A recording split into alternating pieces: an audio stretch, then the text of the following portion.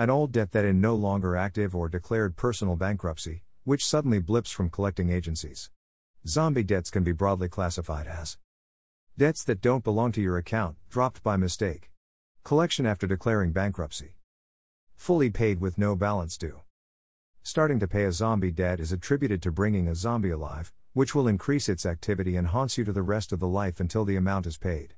Once the so-called withdrawer starts to pay the debt, feeding the zombie will never drag it back to the grave.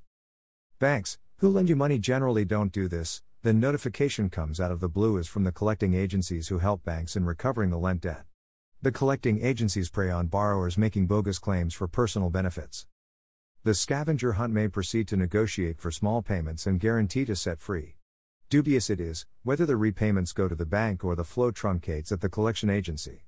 If a loan is not paid for more than 5 to 7 months, it is classified as a non-performing asset, NPA, and no bank pesters you to pay. Should I repay a zombie debt? Zombie debts are meant to be passive unless you notice and start paying the dues.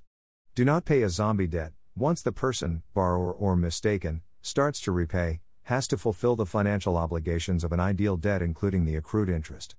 Avoid these kinds of debt, especially you are not the one borrowed. What should I do about a zombie debt? You can resist to pay even though the agencies have the right to collect if the claim is legitimate. Raise a ticket on the redressal platform of the Regional Income Tax Department to know whom, when and on what purpose the transaction was made.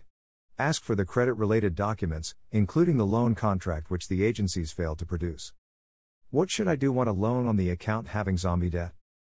Task of lending demands strenuous efforts if you are a declarer of personal bankruptcy, and a loan can be offered with high interest. If a loan is mistakenly dropped into your account, raise a complaint to your lender to know the causes of lending, and it's equally difficult as the former case. Better lend with the spouse's identity, making a joint account.